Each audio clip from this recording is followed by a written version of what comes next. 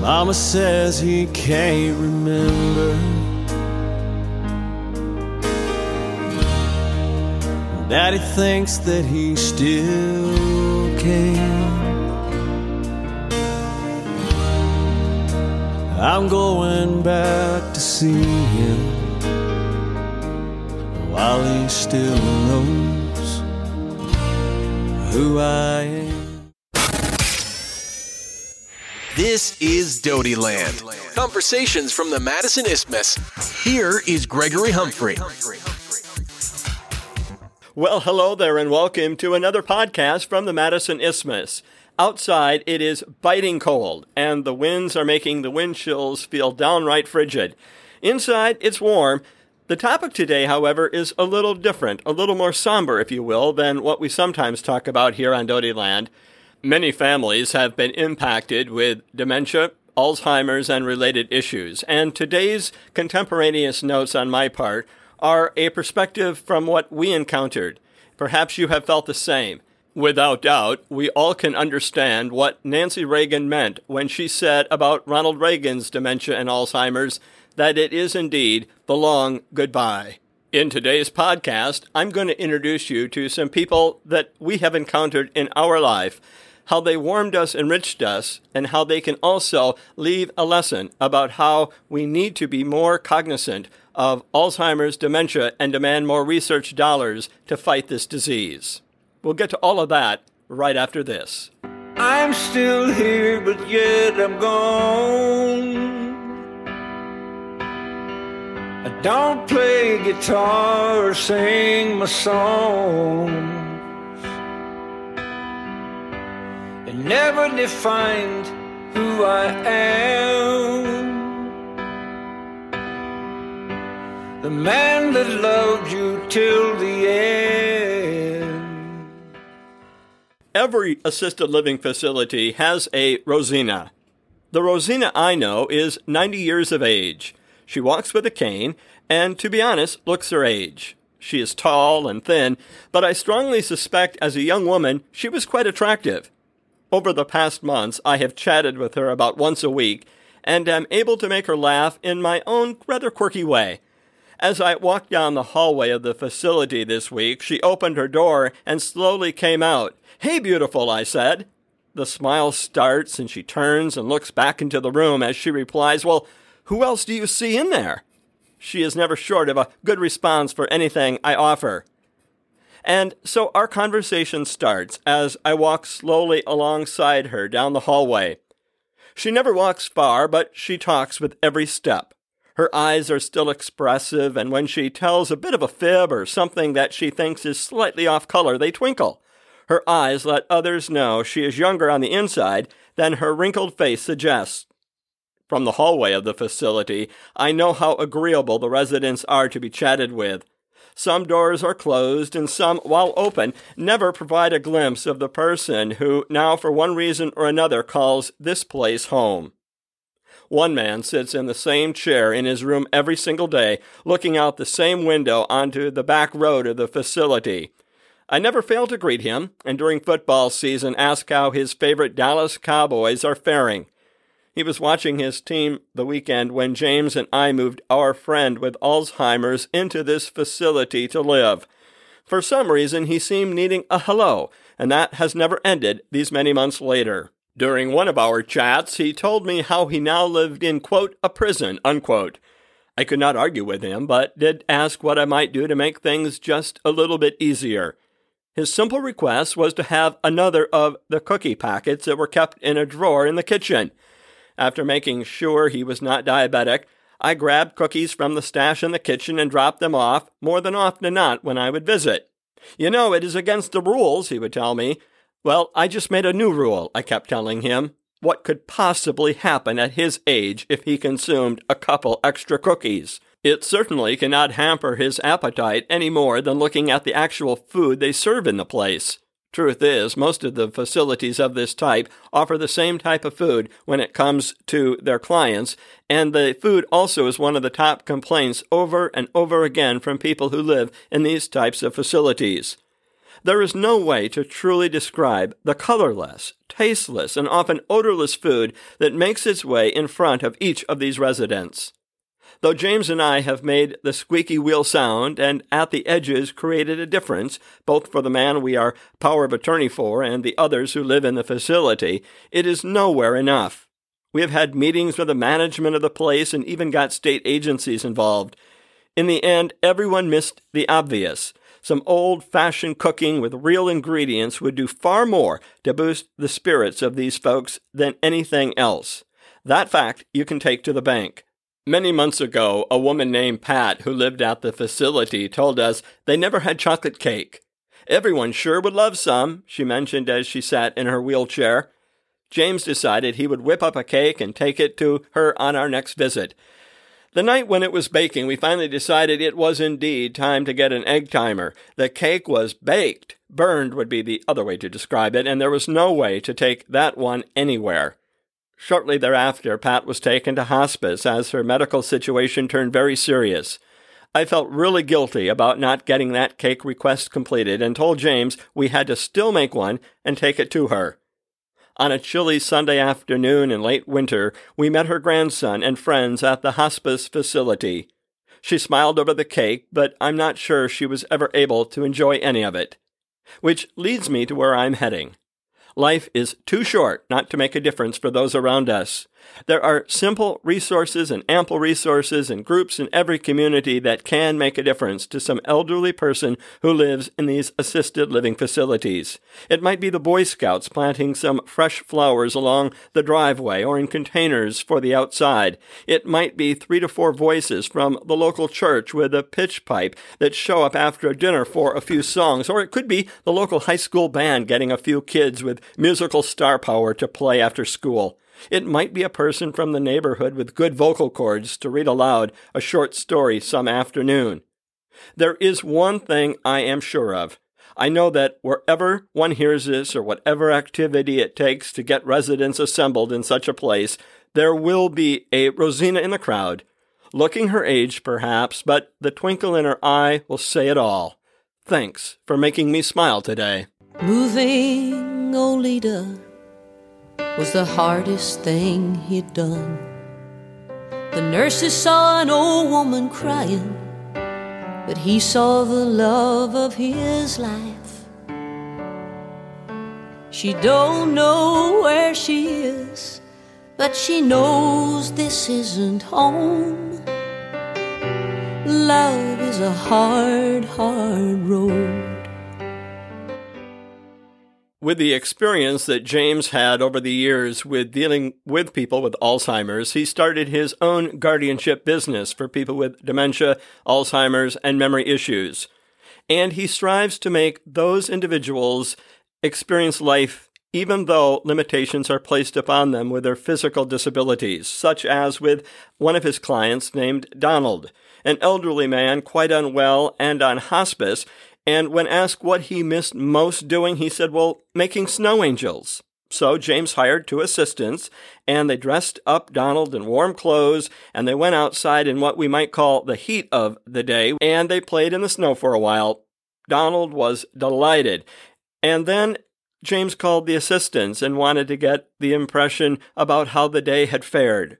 The assistant said because of Donald's physical infirmities, he was not able to lie flat in the snow to make the angel, so he was on his side and he moved his legs about. When they got him back into his wheelchair, Donald said, "There, that angel is tired of your crap and he's walking away." They all laughed, and Donald hasn't stopped talking about his big adventure for many a day. He was so happy to have had the chance to make his snow angels again. It is all about sparking little moments of joy, and that is what I'm trying to impart to my listeners today. Get involved with elderly people. Get involved with these residents' homes. Try to make a difference. There are plenty of opportunities. All you have to do is give it a try. She looks in my eyes and asks me my name, and every 5 minutes I tell her the same. She smiles, but it's cold and dead, and I'm screaming out loud in my head. Today, when we visited an assisted living facility where a friend resides, there was a difference as we walked down the long hallway. A door was shut to a room that always had been open. That is never a good sign. I walked back to one of the staff to find an answer. I have been around these folks long enough to consider myself somewhat one of the faces, and we all shared a bond in one way or another as we greet each other, swap stories, smiles, or one-liners that are designed to lift moods. The room with the shut door was a place a man that I talked about earlier in this program, who I offered cookies to each time I visited, had died. His name was Linus, and he passed away from dehydration at the facility. As he would probably say, he is no longer in prison. The CNA who told me the news got a response that I had not anticipated giving, nor one she probably expected to hear. I blurted out in anger, "I hate this place."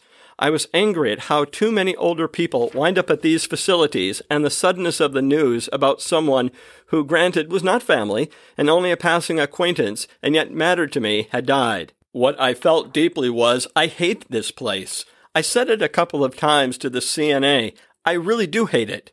Not that the folks who work there are not caring. For the most part, they are. Not that the residents do not need a place to allow them the care they need, as they all do. I hate the place because there is no exit except death.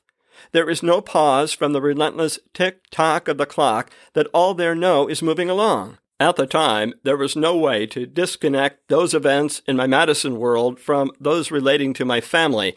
My father was dying at the time. There were some in my family who would claim that I had no life experience, no background with which to offer opinions when it came to the elderly care for my father or a whole host of issues about family decisions. Being single and without children seemed to be the litmus test that I could not pass, and therefore had nothing to offer. To them, all I could say at the time was, "Bugger off." Not being able to effect positive changes for my dad's health for many reasons, I decided to make a difference in another way. James and I never looked back after we started the journey with our friend Albert and his fight with Alzheimer's. That there are so many others on a similar journey is so sad. The day we moved our friend away from one facility into another, I stopped into the room of an elderly lady. She was 89 years old, and I wanted to alert her to the move. Too often, faces just disappear from these homes, leaving some to wonder what happened. I did not want this lady to think death had claimed her friend. After informing her of the move, she expressed that his needs would be more tended to in a place other than the one where he had currently lived. But then she asked, poignantly, "What about us?" It hit me hard, and I really did not know how to respond. While we had advocated for our friend, all the residents were benefiting. When we forced the facility to follow the rules, all who lived there gained. There is no way to save the world, though I wish I could. In the end, all I could offer her was one of our friend's large bookcases for her many volumes that she still enjoyed. James and I moved it to her room, loaded it as she directed with books, and closed the door as we left. Catherine Davis, room 303. The sweetest soul you ever could meet. I bring her morning coffee every day.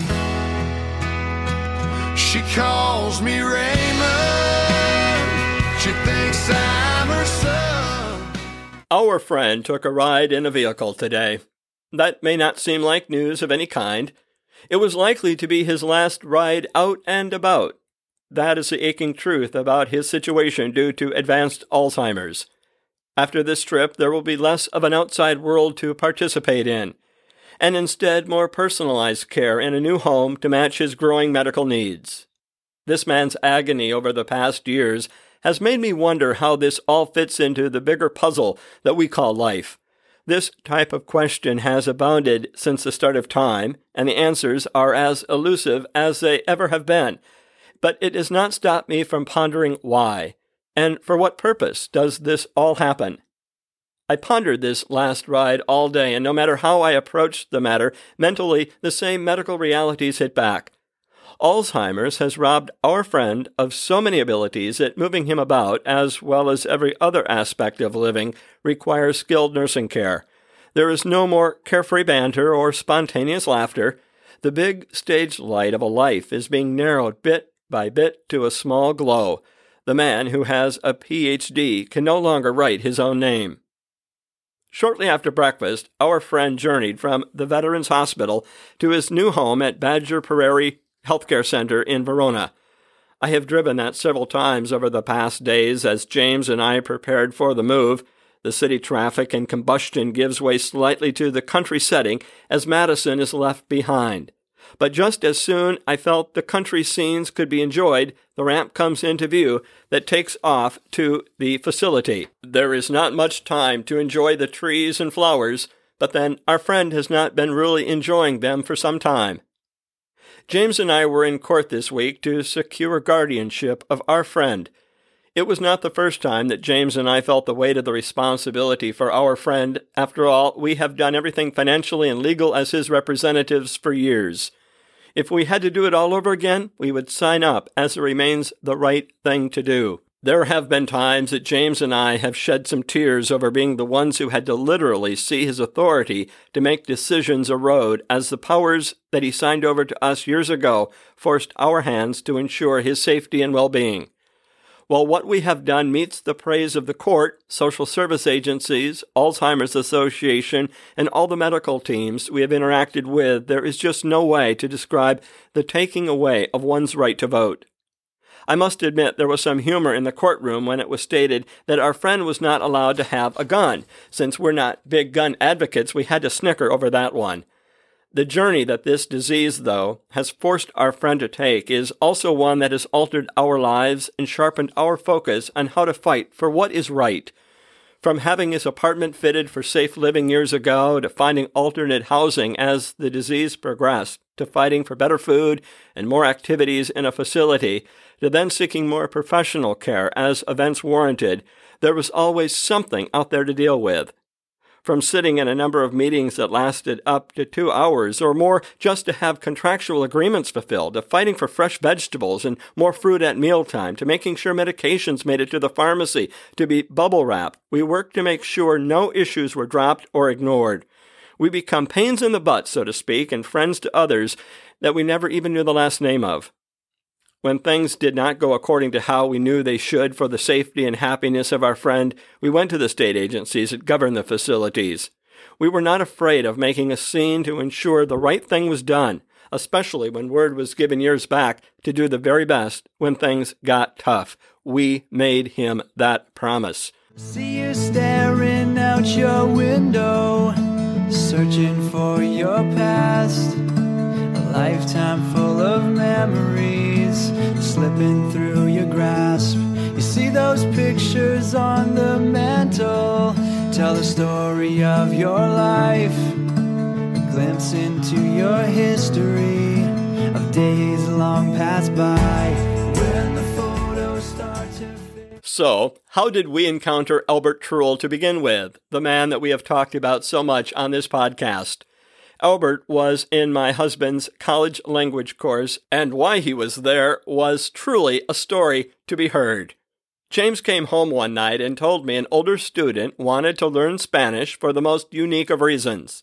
Albert wanted to learn Spanish so that when he passed away he could communicate in the native language of his mother, who is born in Cuba.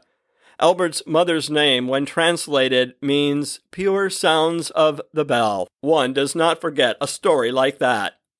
Because Albert was unique in all the ways that makes someone truly special, he soon became a friend who was invited for lunches at our home, along with political nights of convention watching or ballot counting. There were long chats on our lawn, one truly grand afternoon of bowling, and wonderful meals at restaurants. With the inclusion of other friends of his who lived at the famed Kennedy Manor in Madison, James and I found ourselves laughing with a whole new group in Madison. Albert was a most diversified conversationalist who could hold forth on the environment and the need for a green economy, which was his favorite topic, or the reasons the nation needed universal health care. He had a Ph.D. in urban planning and worked 37 years at his architectural practice in Tallahassee, Florida. Albert was simply an amazing man given his scope of interest and his relaxed Southern style of living life. I never saw him mad at the world, but only at times frustrated with his only lack of abilities. A couple of years after meeting Albert, things started to change as the disease that would become the last chapter of his life started to manifest itself more clearly. One day, Albert asked James for help in setting up easier ways to do some simple, everyday tasks. That morphed into arranging online payments for bills. In time, James and I were seeking ways to make sure he was safe where he lived, and when that was no longer an option, finding suitable housing for someone suffering with Alzheimer's. Along the way, we learned enough about the process of how to advocate for someone with Alzheimer's that we considered writing a book. The court awarded guardianship of Albert to James, and local Alzheimer's groups suggested we might think about helping by advising others facing the same issues. We had moments of drama when we tangled with those who we knew did not provide service for Albert as promised, but then we found angels who we praised as they understood that respect is something everyone deserves at all stages of life. Never did we take our eyes off the goal, and that was following through on the promise we made to Albert at our kitchen table that we would look out for him right through the end. We did such a good job that he even referred to James and myself as Albert's Mafia, and I must say at times a couple of staff members at a certain facility did seem a bit more attentive to Albert's needs when we used that term. And then, one day, at 5 p.m., Albert passed away after having a rather typical day at the Badger Prairie Health Care Center, a truly exceptional and caring place with amazing staff. There was no pain. It was very quick, and as strange as it may sound given all that has happened, rather unexpected. It looked as if he just fell into a calm sleep. There was something sad and yet comforting in the final image that I have of Albert. James and I spent some time with Albert alone in his room before the funeral home arrived. After he was placed on a stretcher under a blue quilt that resembled a homemade creation that Grandma might have made, he was wheeled out the side door behind the building. I followed a few steps to the door that was held open by a staff member. The night had fallen heavy, and the funeral home worker pushed Albert into the darkness. I could only make out the sidewalk for a short distance in the dark and did not see the hearse, but then I looked up, and the hazy full moon shined back.